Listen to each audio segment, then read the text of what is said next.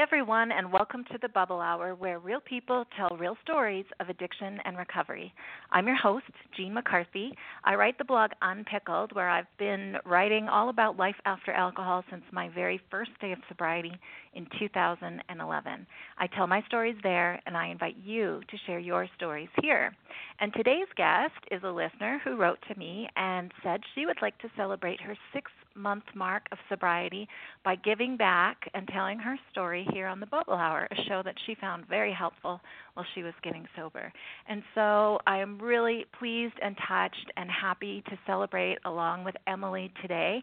She's 28 years old, and she is going to tell us about what her first 6 months of many months and a lifetime of recovery ahead, but what have these first 6 months looked like. So Emily, welcome to the Bubble Hour. Thank you very much, Jean. I'm very honored to be here to share my story. Oh, that's so great. It means a lot to me. It's so cool to know that the stories other people have been telling have helped you, and now you're doing the same. And I love how it just kind of is so circular, and the way that we all nobody's really alone in this. We're all kind of doing it together, and I'm really grateful that you chose to celebrate in this way. Yeah, and I couldn't agree more. And I think, with our technology today and having, you host this podcast, and it has been such an impact on my sobriety, and it's such a help because it really did show me that I was not alone, especially when I discovered that I did have a problem and I wanted to change my life too. Well, before I ask you to tell us your story, first just tell us a little bit about yourself. I know you're 28, and I can tell from your voice that you live a little further east than I do, but tell us a bit about yourself. Yes, so I just turned 28 a short time ago. I do live outside of the Philadelphia area. I was born and raised around this area. So I work full-time. I work in the auto body industry. I went to college. I'm very close with my family. I have a lot of great friends, and I am about to be married. Actually, we just had our engagement party yesterday, so it's a very exciting time. Thank you. I live in a beautiful house, and I'm thankful every day, especially, with my recovery as well. It makes you appreciate the presence that you have around you as well. So as we move forward, hearing your story, it's good to keep all of that in mind, that you have a lot going on. You have a lot of positive things going on in your life that you're able to fully embrace because your sobriety just makes you be really present, like it or not. And I suspect, just from what you've just told me, that you're enjoying the moments that you're present for. But let's go back. Let's talk about what it was that made you realize that alcohol was a problem and what you decided to do about it. So tell us your story. When I was, and I kind of I'm organized more or less, so I like to look things in a timeline zone, just because I also think the importance of where I started is, where I'm at now. And, I had my first drink when I was 15 years old. In high school, I had a sip of beer. I hated it. But it was normal. I would hang out with friends. Fast forward, I graduated from high school in 2009. I went off to college. I was away at school. I would drink at parties. I met a lot of friends. On the weekends, it was nothing out of the ordinary. I really feel like I found myself in college. And I do think that when I had a couple drinks in me, I felt definitely I had more confidence. I was definitely more outgoing, and I was more open to meet other people. In 2011, I turned 21. I was still in college. I feel like I still had normal behavior for drinking just on the weekends or special events. But my choice of drink was definitely vodka. And even looking back in college, I had my own place. I didn't really go overboard too often, and I only drank with friends. In 2013, I graduated from college. I moved back home with my parents for a little bit, and I started a full-time job right out of school. I did really well at my career. It was my number one focus. It was my number one drive. I became promoted very fast, but I worked a lot. I worked a lot of hours. I worked 7 days a week at times, but I always looked at the bigger picture, and I always liked what I did. I worked in a very strong customer service field.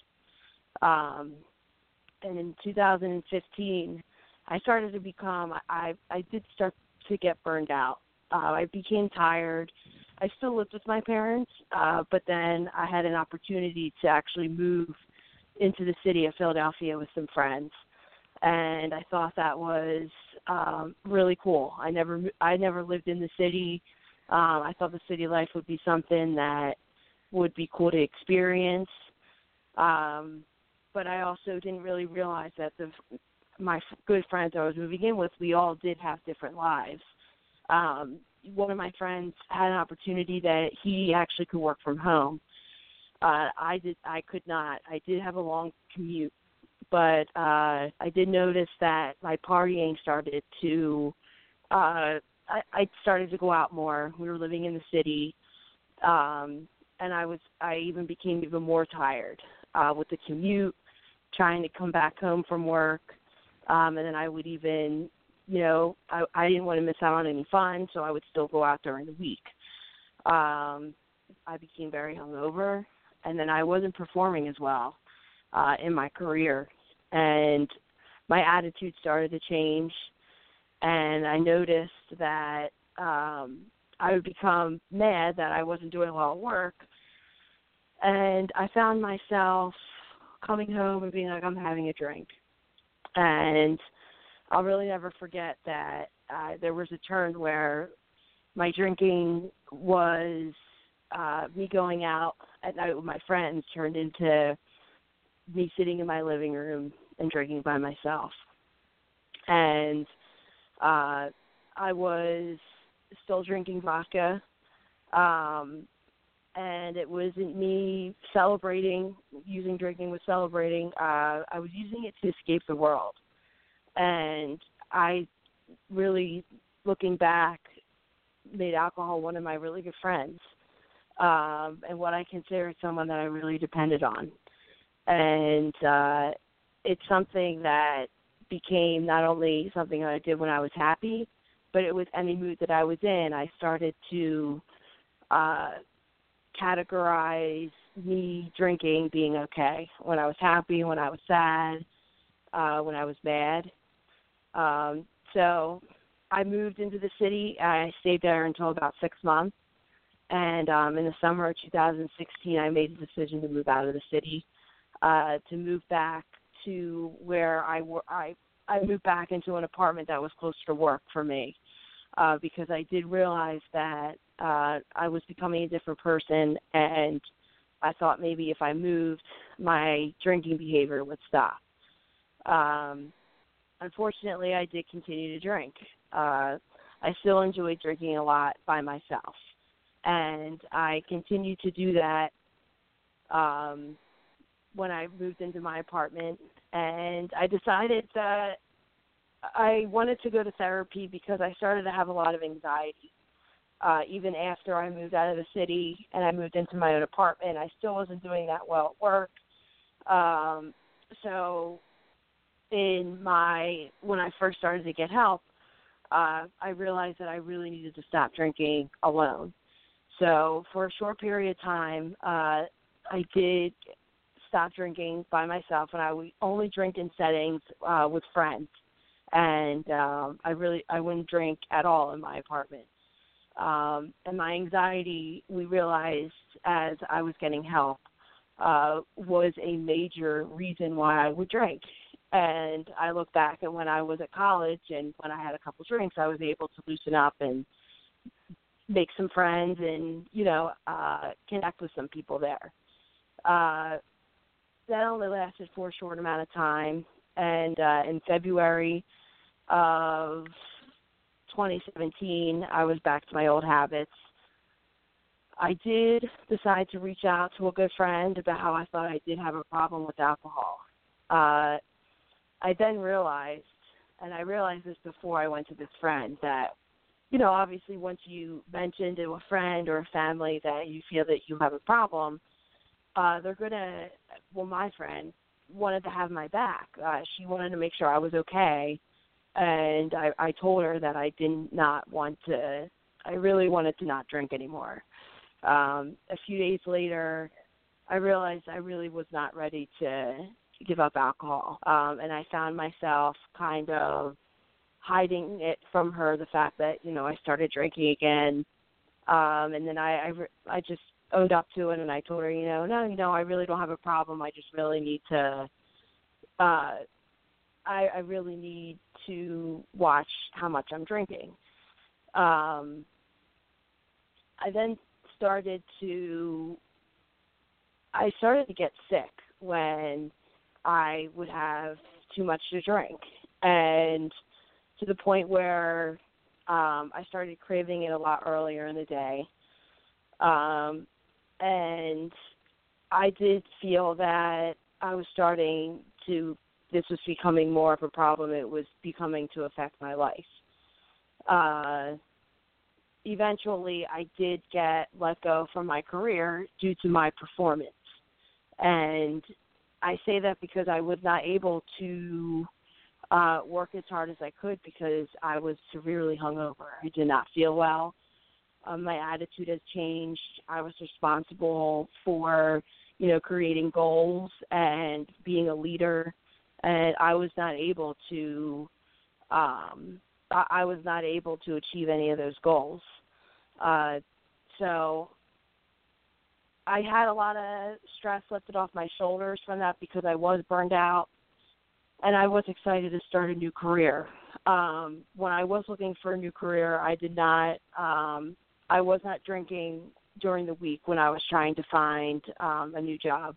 I kept it as if I was going to work every day, I was trying to find a new job. And I did find a new career, and in that same time, in June 2017, I met my boyfriend, who is now my fiance, and we clicked instantly. We started dating. We would go out a lot. We'd go out to dinner. We'd have a couple drinks. And there were a couple times where my drinking would get carried away on some nights, and I would wake up and I didn't really remember there was a couple parts of the night where I wouldn't remember. And when we started dating for a couple months, those behaviors started happening more often, and I found that my boyfriend would tell me that I became very angry, and I would become angry at him, and I think became very surprised because I did not realize I was doing this, and it started happening more frequently. So what I started to do is I started to hide my drinking, except I wasn't very good at hiding it. I just thought I was good at hiding the drinking. And little did I know, I would come home from work and I would have my drinking choice was vodka. I would, have a couple shots, and if my boyfriend would come home and we'd have a couple drinks or a drink, it was very surprising to him that I would become a lot more drunk very fast, a lot faster. And it didn't take him long to realize that it was because I was having a couple drinks before he was walking through the door. It then became known to my family started noticing different behaviors of mine as well. I wouldn't be able to show up to events because I did not feel well because of, the night before, or I felt like I wasn't going to be able to handle the setting unless I had a couple drinks. And I really tried to attempt only to drink on the weekends, but I would still drink too much. I would still drink in excess to the point where I would get sick. And I really started to feel angry because I knew I really had a problem with alcohol, and I didn't have one before, and I didn't understand why this was happening now, and I really had a grudge with that. And I think that's a really big reason why I was really at it took me a little while to cross over the point where I really needed to get help for myself, was because I didn't like the fact that it was happening to me and it wasn't happening to anybody else around me, or that's what I thought. And I could feel my mind and my body getting physically tired of this vicious cycle of me drinking way too much and me just getting sick, or me not being able to get out of bed until 1 o'clock. And there was, in January 2018, there was a winter storm that we had in the area, and I actually had to leave work early because the storm got really bad. I started to drink when I got home. Fast forward a couple hours later, and I was yelling at my boyfriend, and I grabbed my keys, and I proceeded to drive in the snowstorm to my parents. I did black out because I don't remember why I was yelling. I just remember standing in the kitchen. The power actually went out because of how bad the storm was. And I was just yelling, and I grabbed my keys. And I didn't really make it too far because the storm was so bad that I had to turn around, which I'm glad I was because I was drinking as well. I turned around and I came back home, and I went upstairs to my room, and I cried. And I cried tears of anger and disappointment of myself and the fact of who I was, that I didn't know why I was yelling and why we were in an argument, because I couldn't remember because of my drinking, because of how much I drank. And when I woke up that morning, and I hated waking up I hated waking up with these feelings in the morning of, oh my God, I can't remember what I did, and I know I probably did something or said something bad, and you just want to curl up in a ball and never get out of your bed. And I was like, I want this to be the last time I ever feel like this, because I am going to lose everything. And I do not want to lose it. I love everybody in my life, but it's going to get to the point where people are not going to tolerate this behavior. And I knew, and I had to go to work that next day, and I knew when I was going to get home, I was going to have a talk about what happened the night before, and you know, what we were going to do to try to solve this problem of me getting out of control. That's when I really realized that I needed to get help, and I needed to figure something out, or my life was going to change either way. I can either do it in a positive way, or I can do it in a way where it's not going to go the way that I want. And in February 2018, I decided to go back to the same therapist. In my first session back, I explained how, you know, I was back to drinking by myself, and I was not really able to stop drinking once I got to a certain point, and I was forgetting things. And when I walked into that session, my question was, how can I become like other people and just have a glass of wine or a drink and just stop? And when my therapist looked at me, the words she said hit me really hard. And it was, Emily, you might never be able to have another drink again. Because she realized, and then I realized there that, you know, my problem was only getting worse. And my body was trying to tell me a message of what I'm doing to it is not, it's not healthy, and that's why I'm getting sick. And I might be a person that can't ever have a drink again. And at that point, I was capable of drinking 3/4 of a bottle of vodka and still function. I thought to myself, what have I become? This wasn't my plan, and I needed to realize that it didn't matter that it wasn't my plan. It mattered what I was going to do about it. And at that point, I realized that, I can feel sorry for myself, or I can absolutely run with this opportunity and try to, make myself a better person and to, live in sobriety. And I think I thought it took me a little while. It took me a couple days, but, day 1 and day 2 came, and I got a counter on my phone as an app to tell me how many days I was sober. And my therapist talked to me about creating my own toolbox and what to do with my anxiety, and how my drinking was really affecting my anxiety even more because of how much I was drinking, and what other things I could do to help that. So in March 2018, March 25th, I stopped drinking. I did started to get a little bit of a brain fog, where I think my mind was very used to having alcohol, and I would wake up in the mornings kind of not really a clear brain, but honestly that only lasted for about 2 weeks, where I started to feel a lot better, and I actually had a lot more clarity when I woke up in the morning.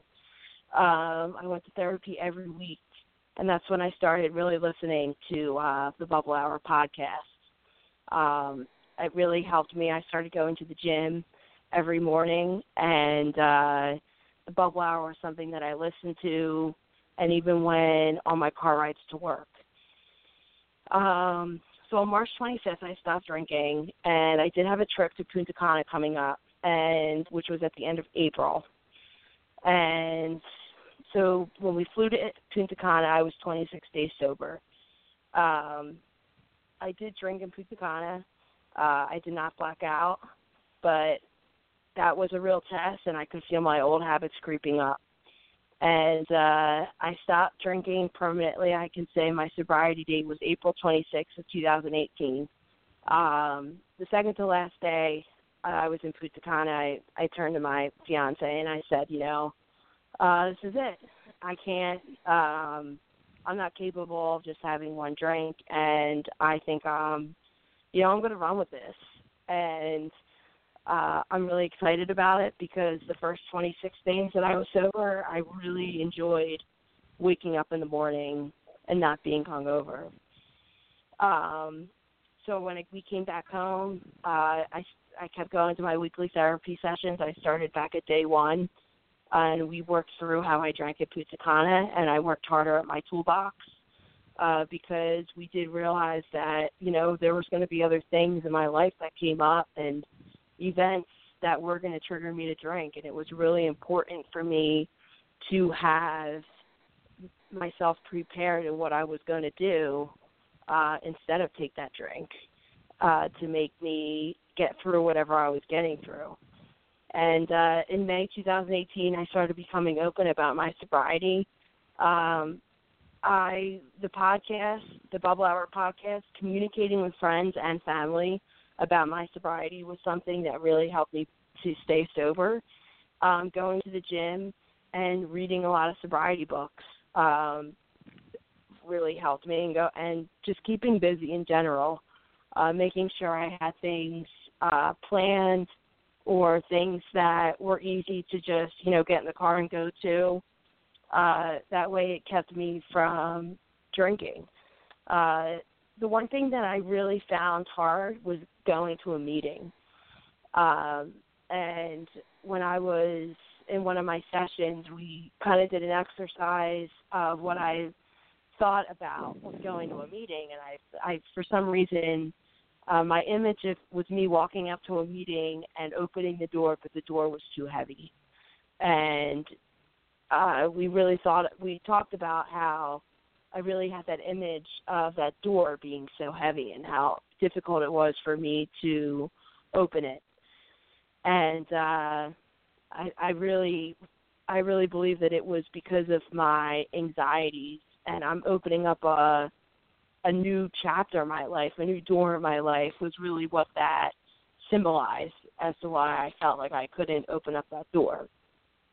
I was able to go, and I did go to my first meeting in July, and I was very nervous, and I pulled into the parking lot, and it was the best thing I ever did was walk through the doors, because I went to a women's meeting, and there were so many women in the room, and there were so many different stories, and it ranged from women that were 40 years sober to someone that was, day one, and just it was their third meeting that day, and they were trying to get sober.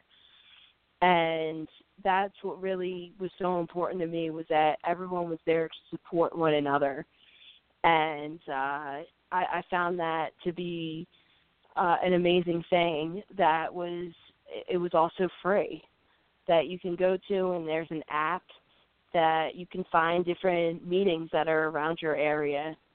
And they had a speaker at the one meeting that I went to, and she was talking about how it took her a very long time to get sober, and her story really connected with mine, because she also never had anything.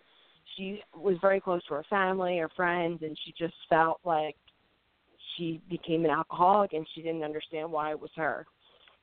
And after the meeting, I went home, and I really thought about, if I should go back to that meeting or if I should find another meeting, because I was really trying to find a place where, because I think it's very important that you find people that you can relate to really depend on, and I wanted to find that with a meeting.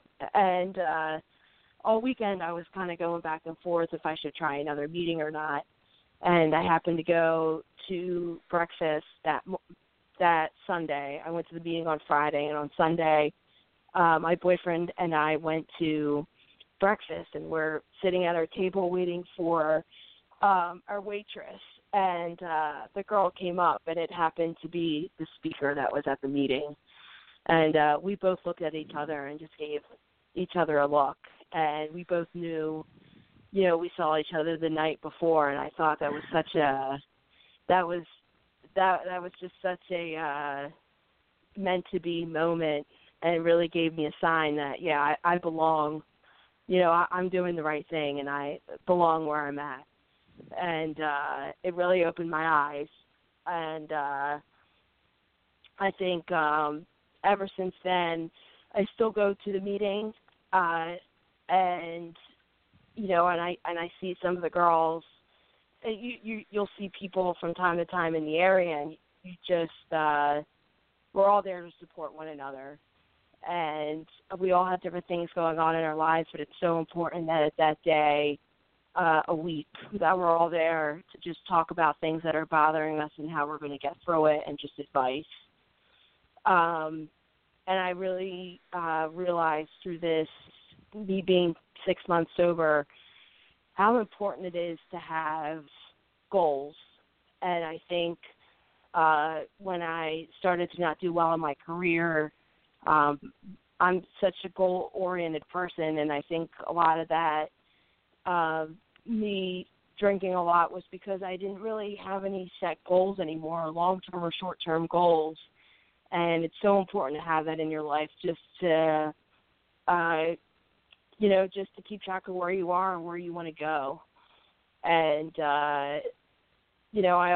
I think of that as being something very important that I do, and I always let people know that in my life as well. Where do you want to be in 6 months? Where do you want to be in 6 years?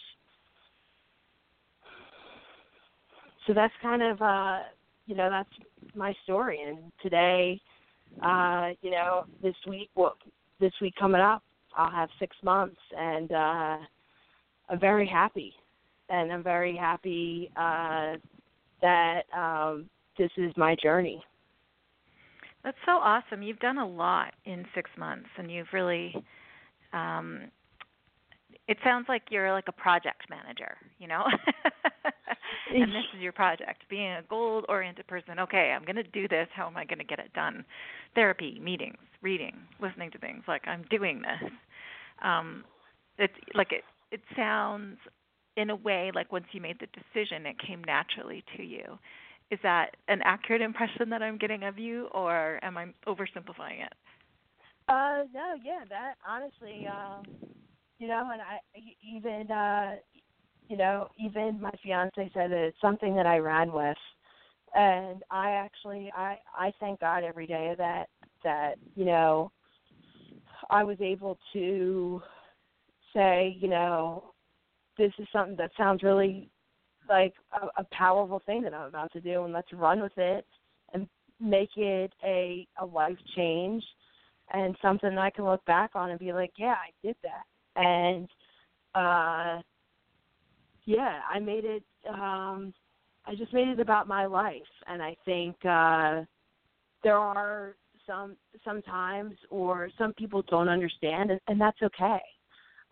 They don't need to understand, or it's something that I decided to do. And I just feel I feel really good about it. And I think that my main goal is to let people know that it's okay if you feel like you have a problem. Like, it's only going to get better, once you start to get help for it or figure out,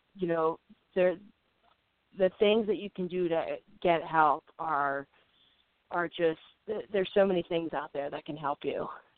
Mhm. And your fiance, I'm guessing, is pretty happy about this change. I'm guessing he's, saw you struggling, and is he supportive of everything you're doing? How has that relationship shifted? Yeah, he has been such a big support, and to tell you that my life has changed drastically, I feel like is an understatement, because I wouldn't be engaged if it wasn't for me to change my behavior and getting sober, because of how well our relationship changed from that. He's very supportive. He drinks, and he is able to drink normally. And in the beginning stages of me not drinking, he was very supportive of not having anything in the house or doing anything that he possibly could that could help me. And that was so important to me, but it showed me so much as well. And I know that no matter what, he would be there if I needed someone, and he's always been there. And I had never had someone like that, and that's why I'm so excited to marry him, and for him to be my best friend is I'm so thankful every day for it. Oh, that's so lovely. So as you're planning your wedding, weddings are one of the big things, one of the big firsts that we do sober. Like, Mm-hmm. a lot of people say, I can't get sober because my sister's wedding's coming up and I really want to have champagne with her. Or I was sober, but then I blew it because I went to a wedding. And, there's just, alcohol is so closely related to some forms of celebration, and weddings especially. So what's it like when you're the bride and you're planning your own wedding, and you're able to plan it however you want to support your own sobriety or to support yourself that day and have it be the way you want? So what are your thoughts around that? So the cool part is when I started to get sober, I started to even do, like, even watching TV sober, like, I felt like I haven't done it in so long.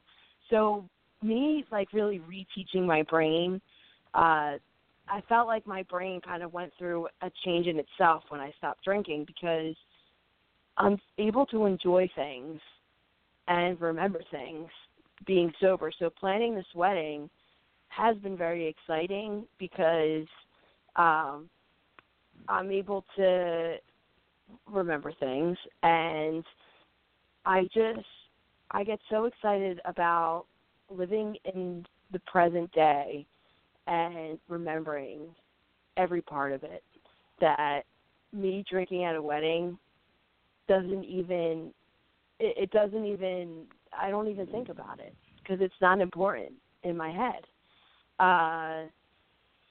And I don't know if that's something that I feel not everyone feels that way, but I think also because I spent so much time hungover and feeling sick that now I appreciate living in the now so much, if that makes any sense. Yeah, it definitely does. So can you tell us a little bit about your wedding? I mean, nothing recovery related, I'm just curious now.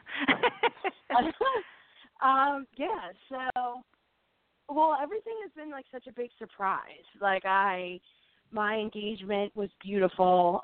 We actually went down to South Carolina for Labor Day weekend, and I had absolutely no idea. I just thought we were going to go on this pier during the sunset and watch the sunset. And I turned around and David proposed. And I was just completely blown away and so happy. And because he surprised me so much in such a great way. And now I can't wait to spend the rest of my life with him. So, me planning this wedding has been really exciting, and it's also been an adventure as well because David also now lives in a different state due to work.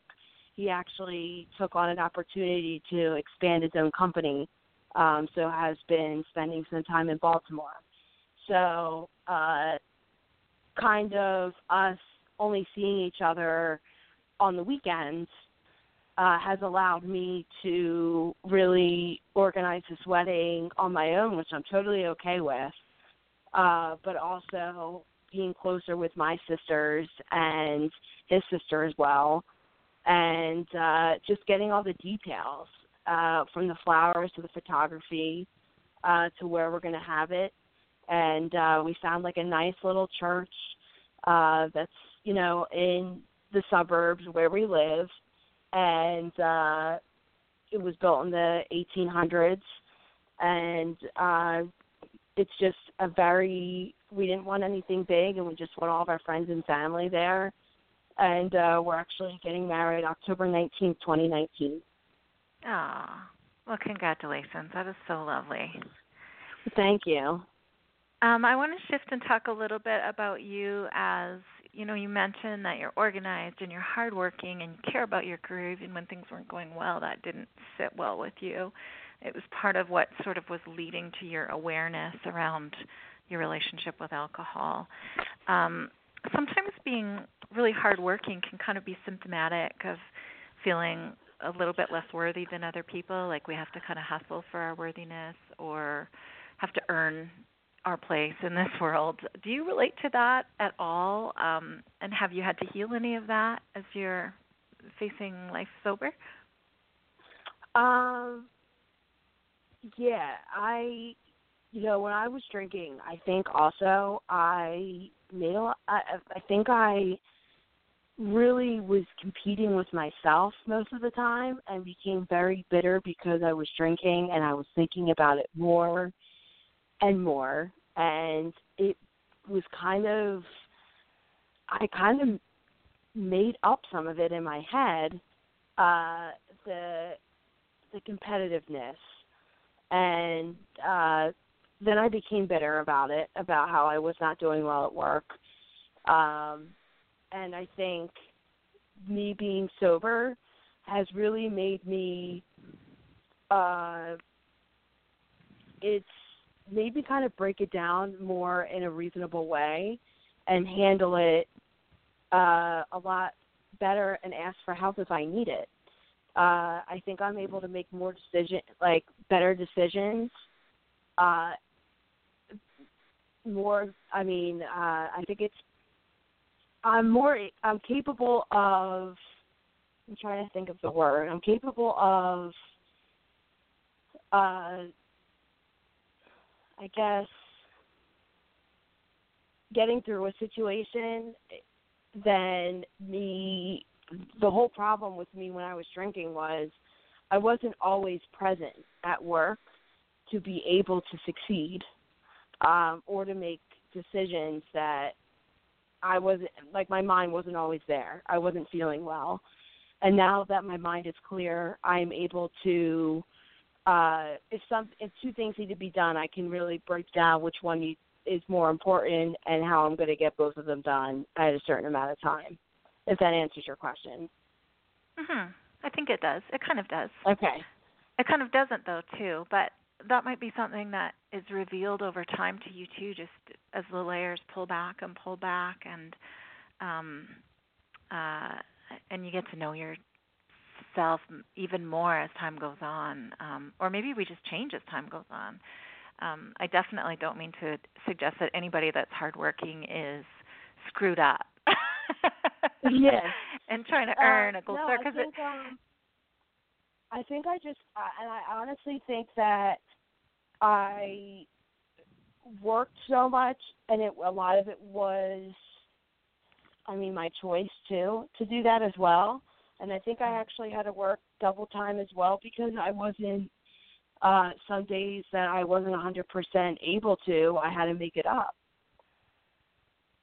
Are you putting efforts into other things now? Like, have you picked up hobbies or creative pursuits, or are you spending as much time working, or are you doing things differently? I'm doing things differently. My career now is definitely more, I do have a work-life balance. I don't think my first career was all my fault. It was a very, it was a job that I didn't have a work-life balance. And I think, when you come out of college and I had goals and I wanted to work hard, I wanted to make a lot of money, and I wanted to have a nice house, and, I wanted everything to fall into place. And then I realized that wasn't going to happen, and it doesn't happen all the time. It rarely ever does. And I think that was also one of my other, when I got another career, I realized that there are other jobs out there that are there because they want you to have a life too. And I think that was the main thing for me, is my first career out of college wasn't going to be my last. And that's okay. Not every job is going to fit every single person. And I think that was important for me, to realize that once I got let go, that there's other places out there, and the job that I work at now, they love how ambitious I am, or, I'm appreciated, but I also give back to the company as well. And they're very, they want me to get promoted, and I feel that, and that also is another reason that, I don't mind. I go in and I work a certain amount of hours, and I also come home and I don't feel that I was overworked. But yeah, and I do have time to have other hobbies. I love to cook. I love to read. In the beginning of my sobriety, and I really started to read a lot of books, including Girl Walks Out of a Bar, A Happier Hour, the 30-Day Sobriety Solution. All three of those I recommend to anybody that's really wanting to start, that really feels that, or they're starting to, they're just beginning their sobriety. Those three books are... Okay, say them again. Girl Walks Out of a Bar. Girl Walks Out of a Bar, A Happier Hour, 30-Day Sobriety Solution, and then there's also Tween Breaths, A Memoir of Panic and Addiction, which is actually by Elizabeth Vargas. Yeah, that was a good one. The 30-Day Sobriety Solution, that book was the first one that I read, because it actually goes through day 1 to day 30. You read every chapter, you read a chapter every day, and I actually read it 3 times, because I did 1 through 30, the 1 to 30 days. And then I read it as my 31 to 60 day. And then I read it for my 61 to 90 day. Fantastic. And your thoughts, and I recommend that to anyone because you see how different your thoughts are. And they have different activities in the book that you can do when you go on the website also. And, I really recommend that you do the activities and you get a notebook and you write things down, because your thoughts that you had from day 1 to 30 and how they change to your 90 days if you do read it for 3 times, it's amazing where your mind gets to when you're day 90 in sobriety. And that was one of my main things that I thought was so cool, is you can actually see on paper your mind changing. And that was something that really helped me through my first couple of months being sober. I love that you did that. That is so cool. What a great idea. That is really good. Well, I'll make sure I post all of those titles. I'll post them on Facebook when I post this show as well, and links for them. That's so great. You talked a little bit about anger and how when you would drink, the people around you found you to be quite angry. And you also talked about having anxiety, and for me the two were really closely linked. And I just wonder if it sounds like therapy's really helped you with your anxiety. And I wonder what you learned about that anger as you've moved through this time. Yes. My main thing was talking about something that bothered me. I tried to really put things under the rug, as you call it, and try to kind of sweep things under the rug. That's what the saying is. Instead of talking about things, and I realized that things were just, the more I didn't talk about it, the more built up inside they were getting. And whether it was something that I was talking about with my fiance or with a friend, and I would just let it build, and then something else would happen, and then, I wouldn't let all the anger out until I had a couple drinks, and a couple hours later I would just let everything out. And I really learned within these six months how important it is to talk about things that really that bother you. It's so important in a relationship. It's important in friendships.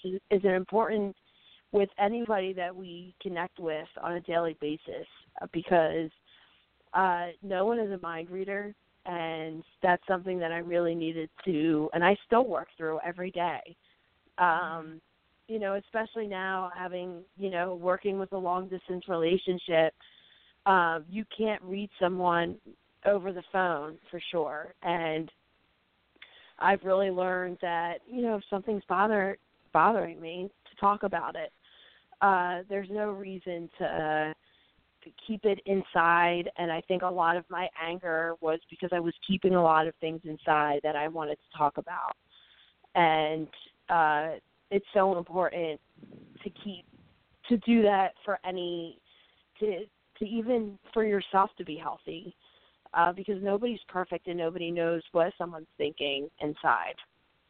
I like that you said that, because the other thing that comes to mind as you talk about that point is that, the 12-step program really emphasizes honesty, being like scrupulously honest, being like almost painfully honest with yourself and with others. And the purpose of that is exactly so that we don't bury truth.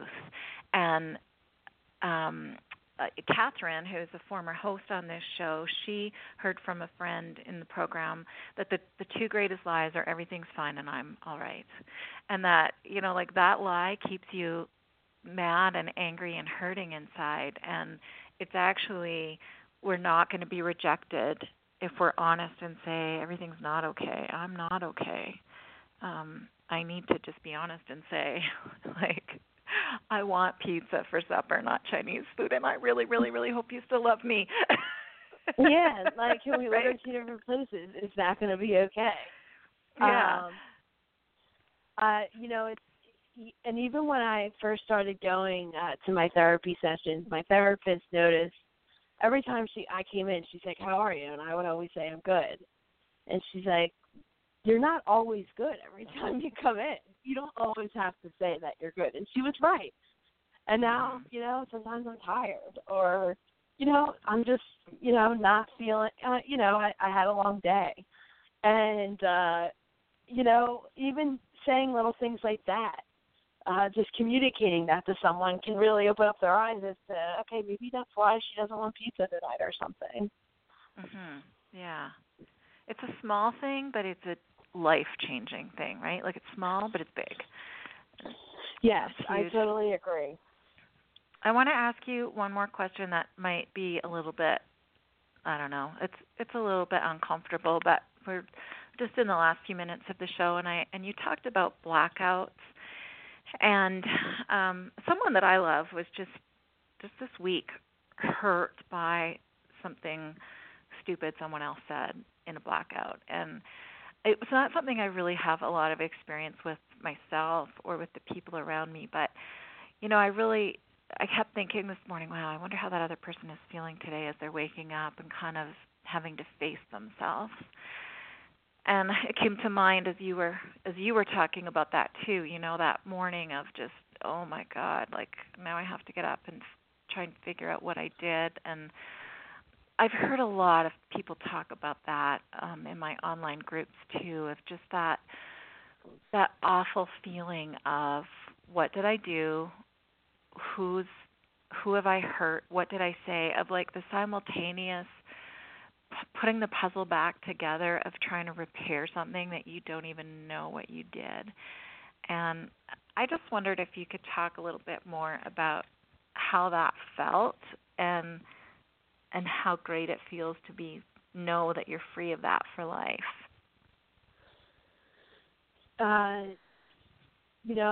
In college when it happened, it wasn't.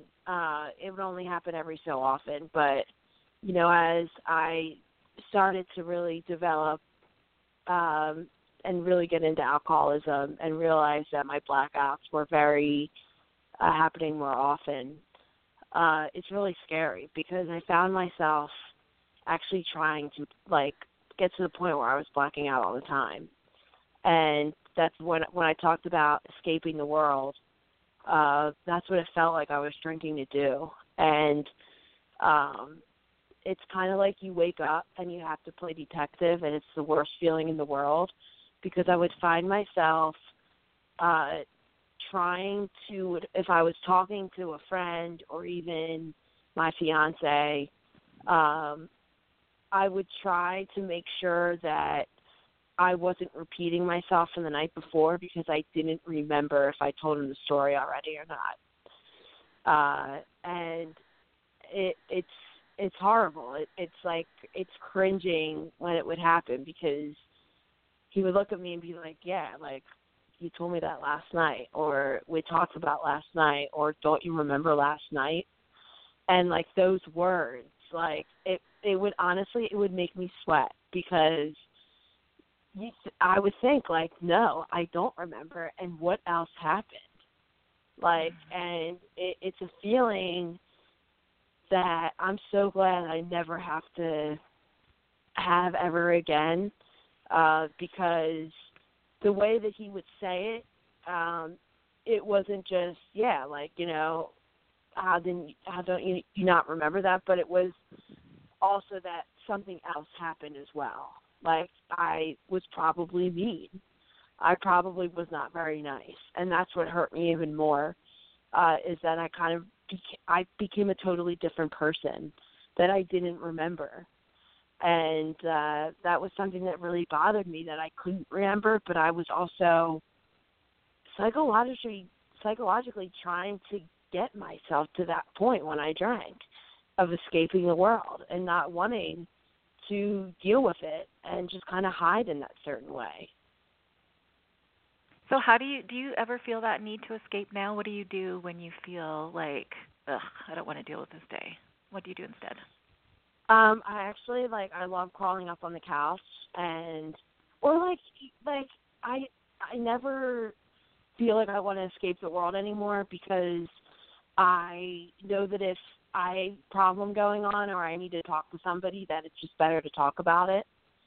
But I also have learned the importance of me and the importance of yourself and the health of yourself. And there are days where we're not going to want to go out or, socialize. And, I do, most of my friends still drink and they go out, and that's totally okay. But they know that, if we go, miniature golfing or we go to an event on a Saturday night and then they're going to go off to the bar afterwards, I'm probably not going to go to the bar. And that's okay. I find that time to have my me time where, I go back home and I crawl on the couch and I open up a book or I watch a movie and I hang out with my cats. And, I think that's a lot more healthier way to keep. It's something that I like to do because I love the importance of just having me time. Mm-hmm. It's easier too, right? When you're not feeling crappy about yourself. You're like, oh, yeah, okay, I like there's myself. a difference between hanging out on the couch when I was totally hungover to I'm hanging on the couch because I had a big day yesterday or I have work tomorrow and I'm just preparing myself for the week. Mm-hmm. And it feels better. And like I said, my mind, I kind of had to my mind kind of relearn things too because when I would watch TV, I really wasn't watching TV. I was just kind of having the TV on while I drank. So now that I actually watch TV and I can pay attention to shows, it's a lot more intriguing. Speaking of TV, do you watch the show Mom? Do you know that show? No, I've never heard of it. Oh my gosh, you're missing out. It's a mother and daughter. It's a sitcom, but it is about a mother and daughter that are both sober and live together and go to 12-step meetings, and then it's about them and all the women in their women's meeting, and then they go for coffee afterwards. I'm writing that down. Where is that on? I think it's on CBS, and okay. it's in its I don't know third, fourth, fifth season, so there's lots of them back there to watch, and it's Allison Janney who's so funny, and Anna Faris who's so cute. Oh yeah. I just love it, and I just as you were talking about your women's meeting, I don't go to meetings, and I wish I did because that show just is I feel like everybody needs a tribe like that to hang out with, and I highly recommend it.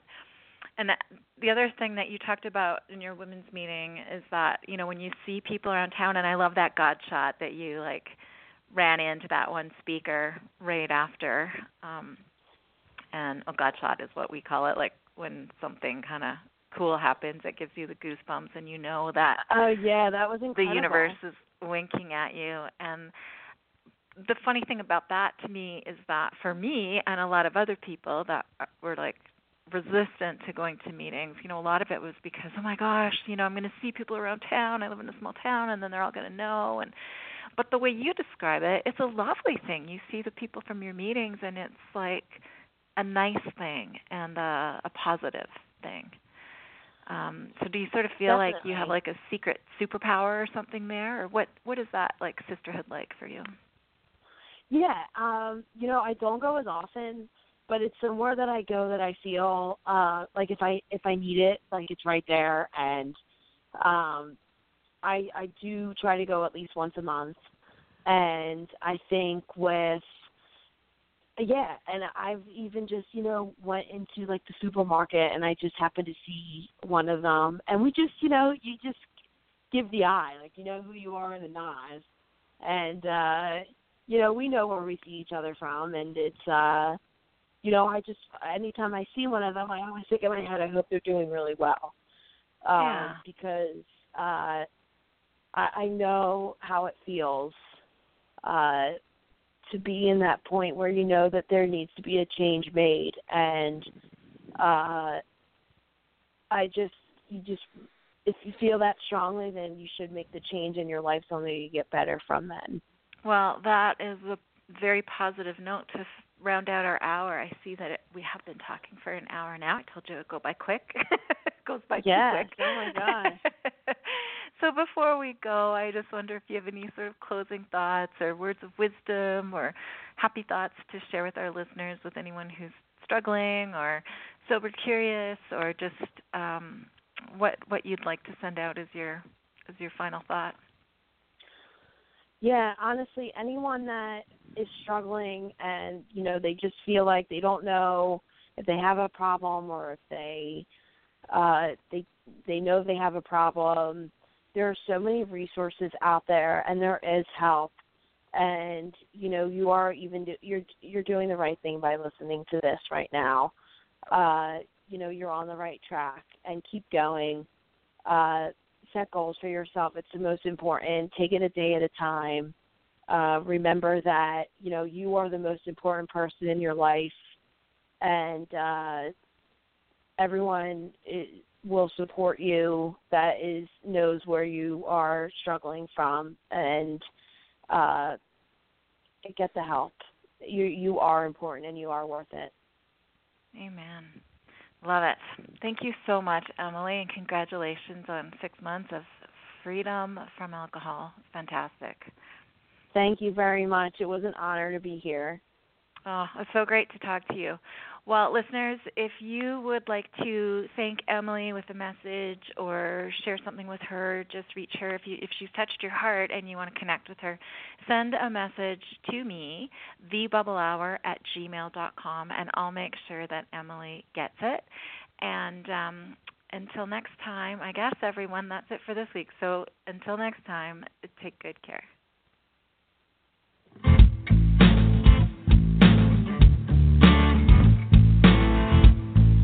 Own it, I did that, not proud, but that was me. And when I face it, I take back a little dignity, not looking for excuses.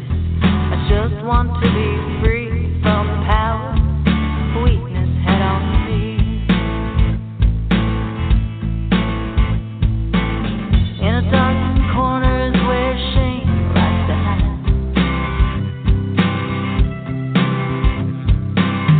You think you're strong just 'cause you keep it on the side. It just stays and waits there to rob you of your pride. Turn the light on, you can shine. When you say, oh, I did that, not proud that that was me. And when I face it, I take back a little dignity. I'm not looking for excuses, I just want to be free from power. Oh, head on me.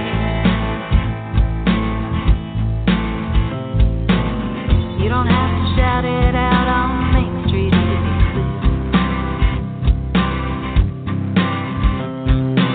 clear. You don't need to whisper to confessionary ears. The person you should talk to is looking at you in the mirror. And the one who matters most can always hear when you say, oh, I did that, not proud.